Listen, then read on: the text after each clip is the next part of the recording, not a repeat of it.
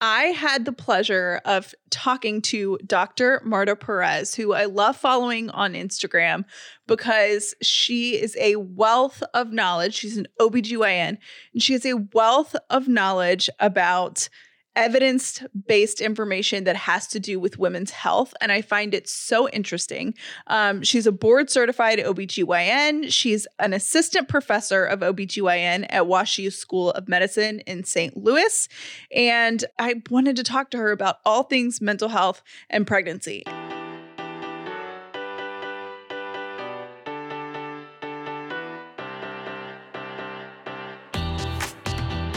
The upside means living in gratitude, finding the positive in every experience, and helping other people do the same.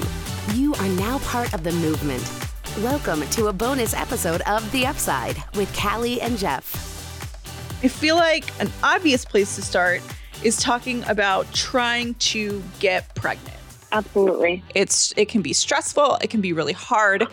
If you're being treated for any sort of a mental health condition and you're about to try and get pregnant, what are important conversations that you should be having? Is it with a psychiatrist? Is it with your general practitioner? Is it with your OB? Who do you open up to about that? So that's a great question. I'm going to preface this by saying, unfortunately, I have had patients who are given the wrong information by physicians regarding their whatever mental health care medication they might be on and the concept of pregnancy. I think that comes from people in women's health not getting the attention and the value it deserves in medical education and training and in society. And it comes from maybe some doctors who may not keep up with data. But that's just a quick preference. Most doctors are up to date and are going to be. I would go with the OB first because of that. But it's a great consideration because one is you're about to embark on something really big and different. The second thing is that there are tons of medications that are safe. We don't think they affect fertility. They're safe for pregnancy, which we're going to talk about later, I know, extensively. But there are a few that we try to change or try to maybe not use as our first line and maybe try to replace it with a similar type of medication or one that might be better. A really good example of that is most types of medications that are SSRIs, which are the most commonly prescribed both antidepressant and anti-anxiety medication, are extremely safe. But there's one particular one, Paxil, which does have some risk of fetal heart defects. It's really still very rare, less than 1%. But if possible, we'd like to change you to one of the other ones in the class if you're on Paxil and see how you do on that as a preferential treatment. So that's kind of like an example of like changes we can make before pregnancy just to optimize everything for when you do get pregnant. You've said on your Instagram too, there's a lot, science takes time, right? And I feel like at least from where I sit, it wasn't as common for doctors to say, yes, this is safe, you can do this.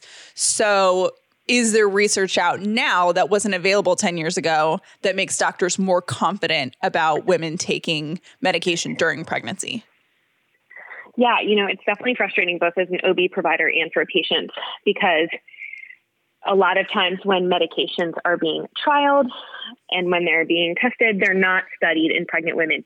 And there's a bunch of advocacy that's being done by like Society for Maternal Fetal Medicine, which is a group of, high-risk OBs in their society, and that advocate for the pharmaceutical companies to really include pregnant women in trials as long as there's adequate preliminary safety data that says this is likely safe and then informed consent for volunteers of pregnant women. Because when that doesn't happen, we get a new medication. We have no idea what its effects are in pregnancy or breastfeeding.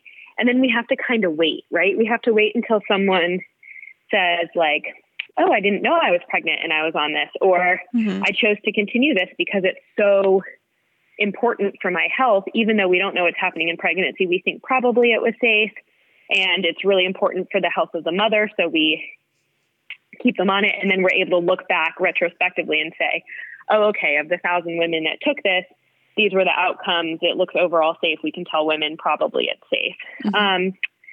So that's why it just takes so long, because they're not included in that initial. So we have to wait years and look back after women have been on it to look at outcomes, which just takes a lot longer than people think. Right. But yes, there have been really big studies probably in the last 10 years, specifically with SSRI use, showing its safety, that the side effects are minimal.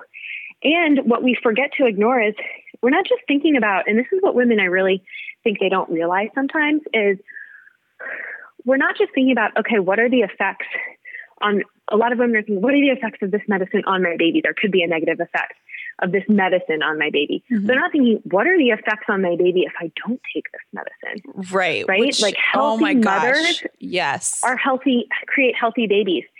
And a mother who has uncontrolled mood disorder and mental health issues, that stress is psychological and it's physical.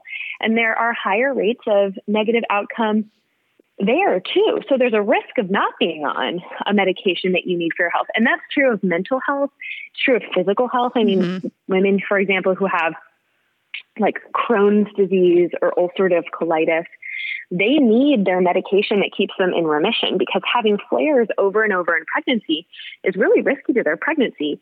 And do some of the medications, do they have some risk in pregnancy? Sure, maybe they do, but they're lower than the risk of an uncontrolled disease. Right. Yeah.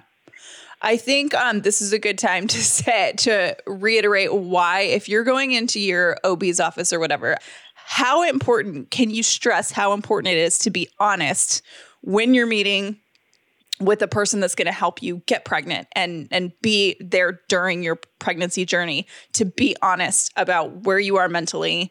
How critical is that information to you?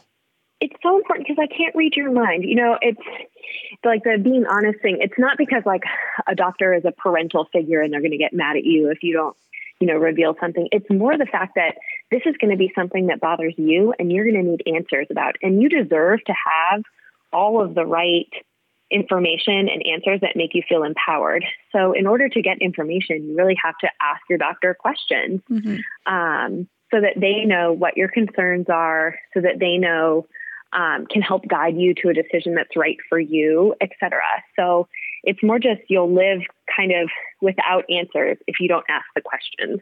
Do you feel like you see patients that suffer more than they need to because they feel like they can't or are embarrassed to open up to their doctors about what might be going on or their past or anything like that? Oh, I definitely think so. There's still a huge stigma with mental health in our society, in our country, maybe especially among mothers. I wish women didn't feel that way because I don't feel that way. But I think there's a stigma that holds women back. And it's usually not coming from the doctor's office or maybe from health professionals. It might be coming from, society, what their parents say about mental health, just feel better, you're not depressed, or, things they read online or something like that. I mean, there's so many ideas of what it is to be a good mother. It's difficult for women. So I definitely think there's stigma out there. And I hope that with more information, we fight it and say, no, this is normal. This is something that deserves just the same amount of care as physical ailments. My gynecologist doesn't deliver babies. I love her. I trust her. I've been with her forever. And I think there are some people that have said, okay, my doctor's not like that. Or my doctor said I can't do this. Or my doctor, I broached the subject and they kind of blew me off or they didn't take me seriously or whatever. One of the first things I said to my gynecologist when she gave me a list of OBs that she recommends, I'm like, okay, who is going to be comfortable talking to me about my anxiety, about my fears, about my stuff? Because there could be an amazing doctor. I'm sure they're all amazing on this list, but I need someone that will openly talk to me about this. And I think it's important for people to know that if you don't click with a doctor or you feel like they're not really you don't feel safe talking to them about this stuff, there are other doctors out there for you. And it doesn't have to be a one choice doctor. Exactly. And like how do you even judge that? Like, it's actually very hard someone asked me that the other day, like, how do I get the best doctor? How do I ensure a certain quality of care? And my answer was, I don't actually know. There's going to be of course, there's going to be there's bad kind of everything. Doctors are human too. Like there's going to be doctors with greater skills or lesser skills. But in general, that's the nature of medicine, is you're placing your trust in someone. Mm-hmm. But the best doctor for you is someone that you can communicate well with, someone who you feel a therapeutic relationship, someone who you feel like you can trust and who you feel respected and valued by. And if you don't feel that way, you can absolutely find a doctor who does make you feel that way. And that doesn't mean that they're a bad doctor. It just means, not every doctor has to be the right fit for you. Right. And different people have different communication styles. So different patients want to hear things different ways also. And that's totally fine. I know there's a lot of fear for women who are like, I'm scared to death to get pregnant because I'm scared that I'm going to have to go off my medication. I think that I'm convinced that I have to quit all medications because it's not healthy for the baby. My viewpoint, I take Zoloft. I don't know that I could do this pregnancy without it. And my OB said the same thing. She's like, I think it's healthier for you. I think it's healthier for the baby that you remain on medication throughout your pregnancy. Absolutely. What are some things if you decide, okay, my OB thinks maybe I should save my medication. I don't feel comfortable, so I'm just going to go off of it. What impacts could that have on the baby that might be we haven't even thought about? So I would say there's not one huge major risk, like, oh, if you suddenly go off, this is going to negatively affect the pregnancy in all these ways. We all live different lives. We all have different situations. I've had patients who, have been on medication for an episode of depression or anxiety that was really bad around a specific situation, mm-hmm. the death of a family member at the same time as a job loss, things mm-hmm. like that. And it was a few years ago, and they feel comfortable trying to monitor their symptoms and come off, and they do okay. That's totally fine. I will support that. Or I have patients too who, I don't tell people to come off, but they've either chosen for themselves to come off, or they did it without asking anyone first because they thought it was unhealthy. Right. And they're like, well, I'm already off, so I might as well see. And during pregnancy and off their medication, they realized, you know what?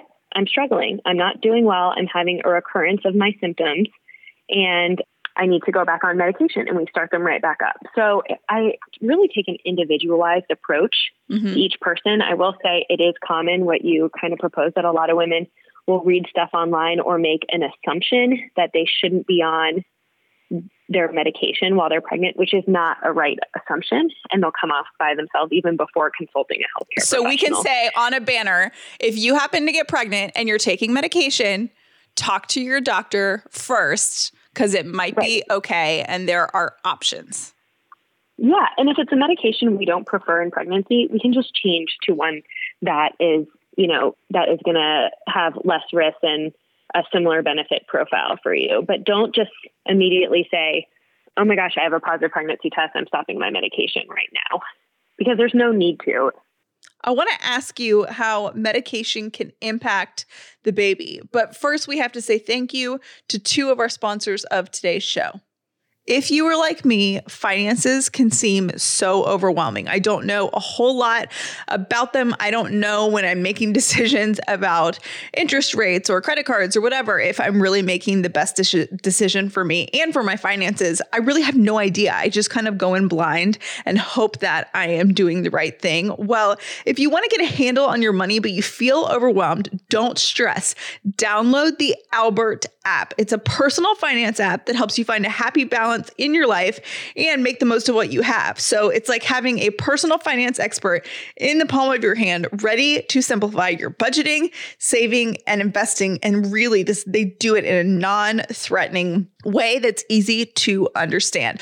We signed up to have them help us manage our savings account. So they take money out of our checking account every month and put it into our savings, and we don't even know. So it's a nice way for us to build our savings in a way that doesn't seem completely overwhelming. With Albert Genius, you always have access to real financial advisors through the app, and you can message them anytime to ask any questions that you might have. Install Albert from the App Store or Google Play today to find your happy balance and get a bonus of up to $40 when you start an annual subscription to Albert Genius. Install Albert from the App Store or Google Play today to find your happy balance. I really don't care about being comfortable. Said no one ever, especially this year. I know that I am on a quest in 2020 for comfort and a little bit of peace. What about you? Okay, so Jeff and I have Brooklyn embedding. We have the duvet cover, and we also have the Luxe sheets. And we have told you for months how much we love them. Our bed is so comfortable, and it is a great safe haven for us.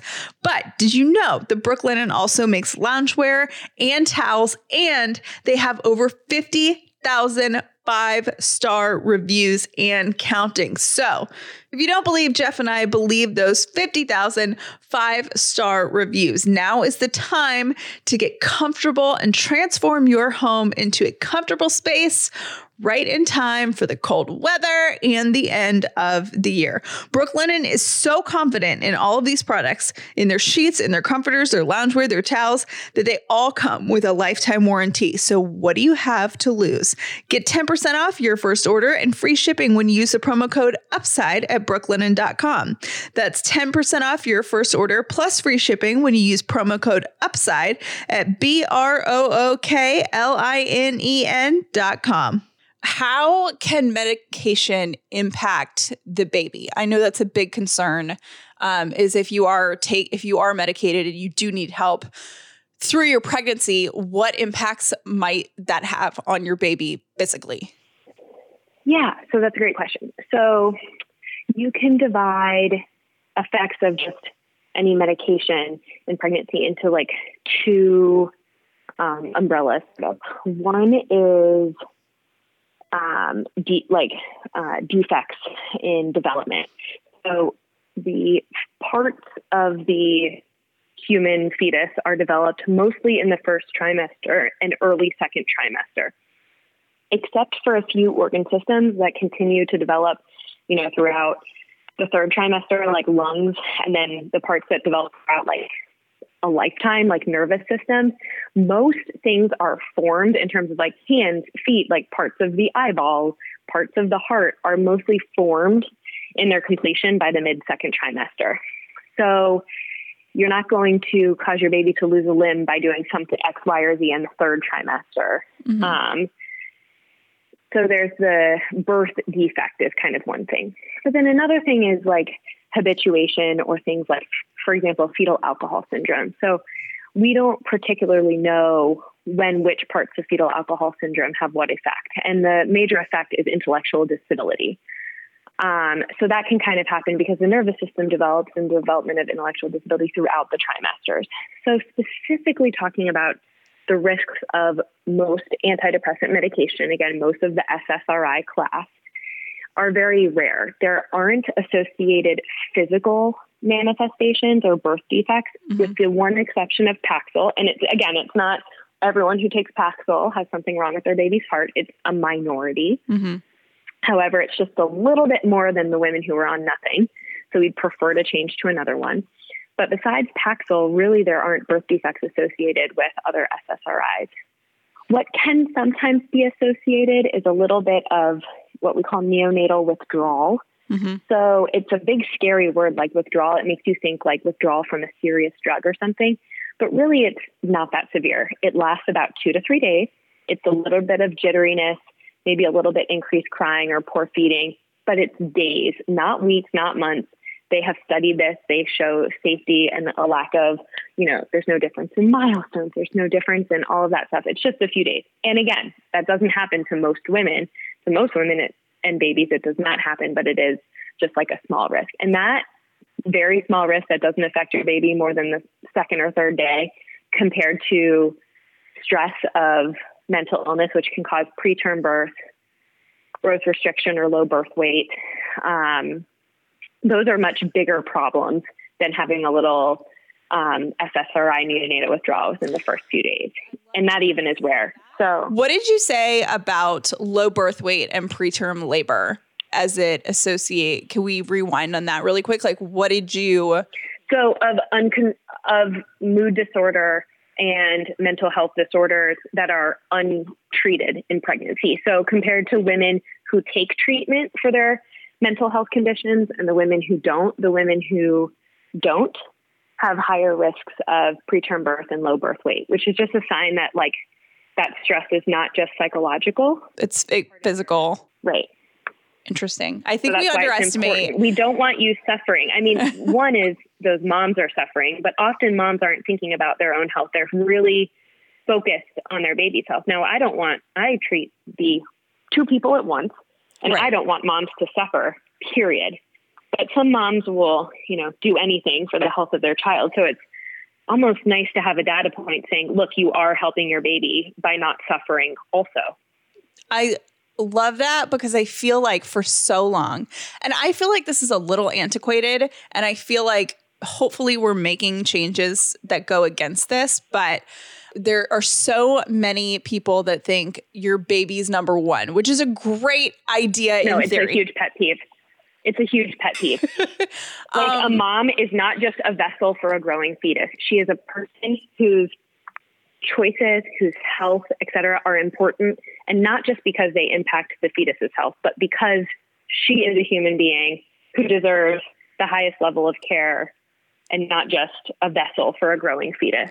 Yeah, I feel like we're slowly getting away from that, but I still know people and friends that have parents that are like, no, your baby comes first. No, your baby comes first. And you feel almost this guilt of taking care of yourself when the reality is the best you is the best mom for your baby. I agree there are small changes. And I think like more of the way that your doctors have communicated to you about your medication and I communicate to my patients is a good sign. I think as more women enter the field of OBGYN, that helps as well.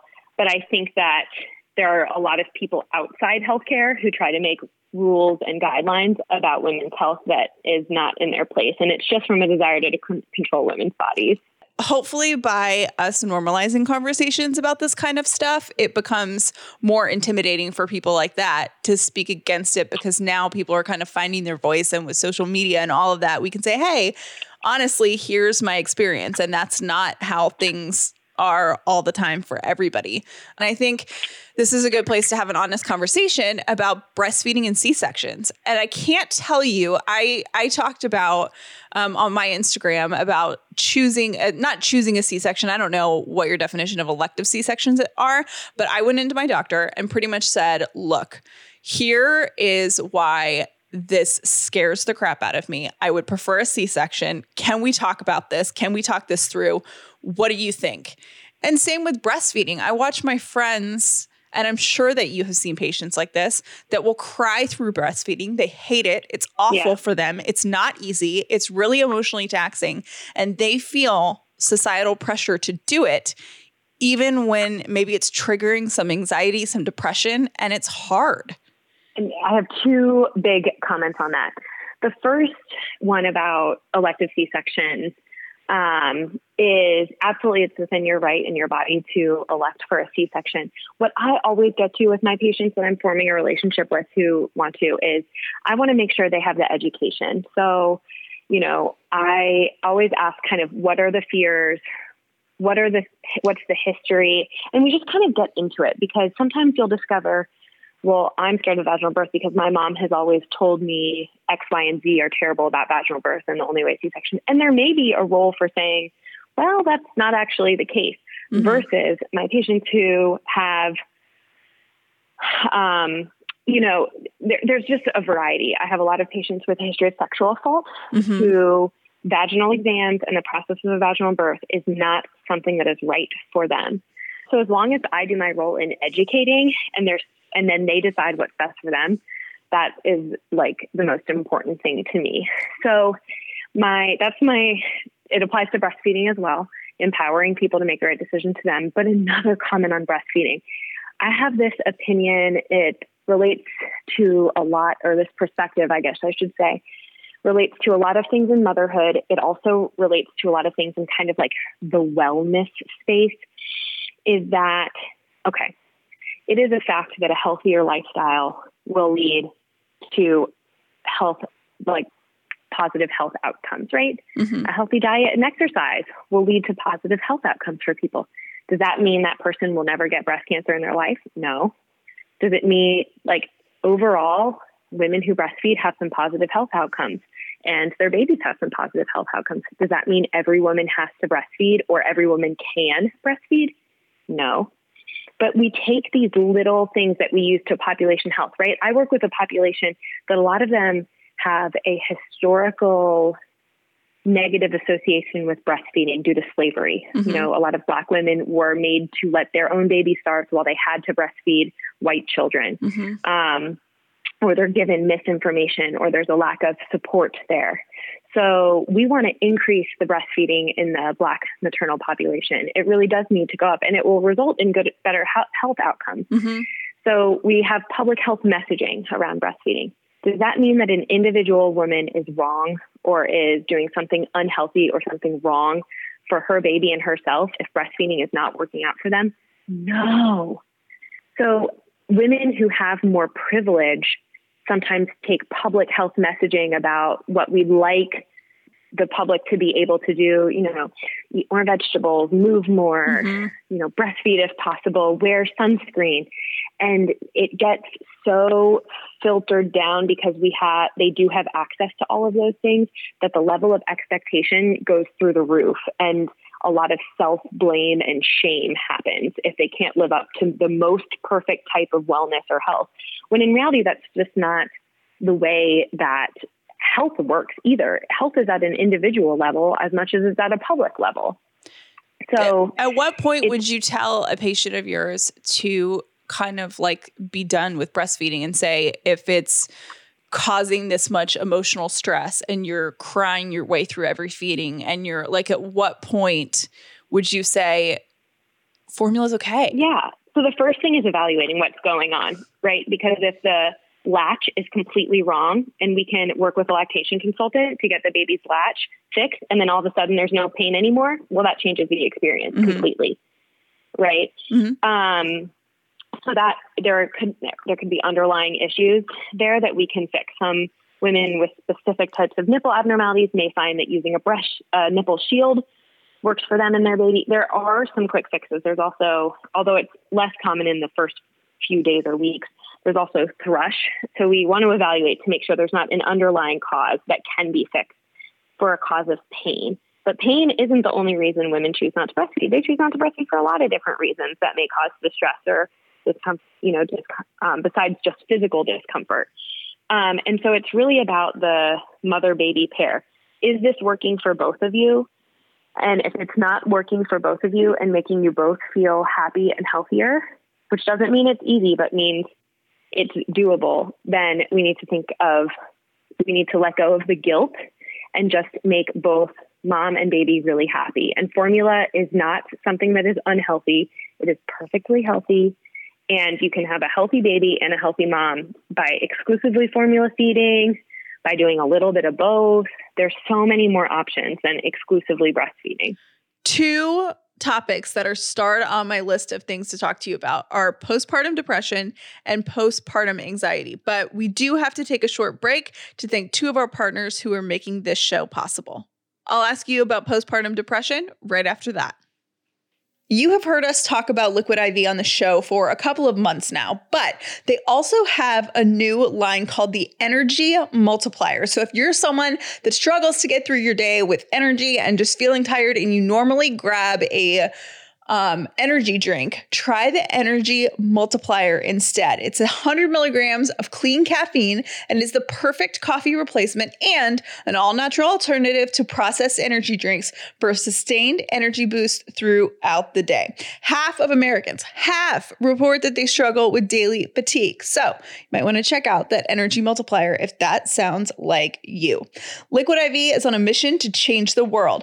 They have donated 3.7 million servings in response to COVID-19. Products are being donated to hospitals, first responders, food banks, veterans, and active military. Liquid IV is available nationwide at Costco, or you can get 25% off. Gotta love that discount, right? When you go to liquidiv.com and use the code UPSIDE when you check out.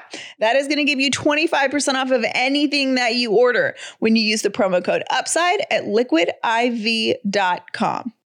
I have been using an electric toothbrush since I was in high school. And the thing that I am so bad at when it comes to electric toothbrushes is replacing the heads. I always forget. It's never at the top of my priority list and it just gets lost. Lost in my brain, that is. So by the time I actually think to get a replacement head, I need a new upgrade for a toothbrush because it's been like a year and I've been using the same toothbrush head. I don't know. It's a whole thing. That's one of the reasons I love Brush. Brush makes beautiful electric toothbrushes that are going to make your countertop look as pretty as your bathroom. And you can sign up for a refill subscription. So you get 3 replacement brushes shipped every 6 months for just $18. So the guesswork and the hard part for me about remembering to actually go out and buy new heads, that's off the table. You are going to love Brush. Jeff and I have been using our Brush toothbrushes for months and we love this product. You're going to love it too. Get 15% off your Brush when you use promo code UPSIDE at Brush.com. That is BRUSH.com, promo code UPSIDE, and you're going to get 15% off your Brush when you use that code, okay? You're going to love it. Postpartum depression. And I would like to lump in 3 things here if you think it's appropriate. Postpartum depression, postpartum anxiety, because I feel like that's something that I hadn't heard until recently. Because everybody's like PPD, and something that to fall under the umbrella, but I think it's more helpful to kind of like include them all in like perinatal mental health and make sure we stress postpartum anxiety as much as we stress postpartum depression instead of kind of including them under the same umbrella, you know? Yes. And then someone also brought up to me a couple people actually, and I had never heard this term before, postpartum rage. What is postpartum anxiety and depression? How do you kind of recognize that in yourself versus just hormones? My way I go about counseling patients is I tell them that the most common quote unquote complication in the postpartum period is mood and mental health. So things like having postpartum preeclampsia, yes, it happens, but it's going to be much more common to have a mood or mental health disorder. So being aware, having your support people or partners aware of helping watch for mental health and mood disorder is really important because it's common. Mm-hmm. Then my next kind of piece of it is there are a lot of reasons for mood disturbance on either a mild, moderate, or severe level in the postpartum period. You have just radically changed everything about your life, everything. Right. You are no longer sleeping. Your relationship is different. Your social life is different, especially in a pandemic when we can't have the level of support or socialization that we're used to, or that we may have had outside of a pandemic. You have your body is completely different even than pregnancy, and definitely different. You don't go from being pregnant to just not pregnant. You have a whole different postpartum body. Mm-hmm. You may or may not be suddenly breastfeeding, but no matter what, you're caring for an infant 24/7. And you have a whole hormonal, huge amounts of physical shifts in just the biochemical and hormonal system in your brain. So there's a lot of reasons to have mood disturbance. It's normal in those first few days with all of those things going on and the massive sleep deprivation. I think a lot of people, unless you have a really sleep depriving job or you've maybe had a newborn before, truly don't understand what it feels like to be completely sleep deprived for days and weeks at a time. Maybe you pulled a few all-nighters in college, but you were young then, and then you slept the whole next day, right, caught up quickly, as opposed to continuous sleep deprivation over days and days and weeks. It's normal to feel like an emotional roller coaster, to be teary, to have a little annoyance or anger, also to be thrilled and happy. But what we call the baby blues is kind of having that emotional roller coaster for a few days or weeks. By the time we get to about 2 to 3 weeks, you should start feeling more like yourself than not yourself. And some women, kind of my experience, postpartum depression or anxiety right away. For some people, it really creeps up on them later. They felt great the first 2 or 3 months and it creeps up later. So I'm going to describe the symptoms, but it's just something to watch out for because it can happen whenever. But I tell women overall, it's going to be normal to have a whole change to your life. You're not going to feel like exactly the same person you were before, but you should still feel like mostly the same person you were before. And if you're feeling, we think sometimes in society, we think about, and this isn't a fair view of depression, but we tend to think about people who are depressed as, you know, they're kind of like in a blue shadow, right? Mm-hmm. Oh, they want to stay in bed. Their appetite's not the same. They are sad. But that's not what depression is really like. But it's very different than what postpartum depression is like, because you're getting out of bed to take care of the baby, or you're spending a lot of time in bed because you're breastfeeding and caring for the baby, et cetera, and in your pajamas. Mm-hmm. And you may not feel sad all the time. You may feel happy. Instead of sad, you might feel angry or annoyed all the time, or you might feel some sort of shame or guilt all the time. It's just different. Mm-hmm. So it's normal. It's normal to feel differently. I like to give specific examples. It's okay to wonder, oh my gosh, am I doing this parenting thing right? Like, I hope I have this right. Like, I hope I'm doing the right thing in terms of like feeding the baby, or I hope I like have the baby dressed in the right clothes so it's not hot or warm. But if you have racing thoughts that won't go away about, I'm a bad mother, I'm not doing the right thing, I'm not doing the right thing for my baby, I'm not good enough as a mother, no matter what I do, it's never be good enough, that is not normal. Mm-hmm. It's normal to have worries like, what if something bad happens to my baby? What if my baby gets sick? What if something really terrible happens to my baby? What if there's a natural disaster in my house and it affects my baby? Something like that. Passing thoughts. But if they're keeping you from sleeping, from eating, from being able to function or leave the home or do something that normally you would do because your racing anxiety thoughts are all that controls you, that's not normal. So it sometimes can be hard for women to tell because they're like, my whole life changed, so this is the new me. I'll never experience the same joy or the same like more carefree attitude that I may have had before. It's my new life. The answer is, yeah, there will be some changes, but if you feel like your whole world has changed, not like 15% of those worries or something like that, then just come talk to your doctor about it and we can talk together. It's like, are these symptoms worrisome or are they not? And kind of figure that out together. I hadn't thought before. I would have never thought to have a conversation with my husband or, you know, for any woman who is pregnant to have a conversation with your partner about, hey, here's what you can look out for, because I might not be thinking totally clearly. Yes. Half the time I have patients who come in, they say, my partner made me call. My Yes. partner made me come in. And I'm like, that's wonderful. Your partner cares that much. But because so many moms, I don't want them to feel shame that they missed their own diagnosis, but it's hard to see outside your own perspective. And there's a lot going on. It is. Yeah. There's so much to focus on and there's so much different. It's hard to focus on. So already telling your partner, like, I know things are going to be different, but if I'm really a totally different person, then please push me to see my doctor or talk to a mental health care provider, whoever you want to see first. Your OB doctor always wants to hear about it. Even if it's after the weird insurance 6 weeks thing, that doesn't mean you're not postpartum just because you're more than 6 weeks. Like, it just is an insurance thing, not a doctor-patient relationship thing. So you schedule a visit. Or whether your first step is maybe your mental health care provider. It just matters who you feel most comfortable with. Sometimes seeing a primary care provider that you may feel more comfortable going to them first. Whatever it is, just talk to somebody about it.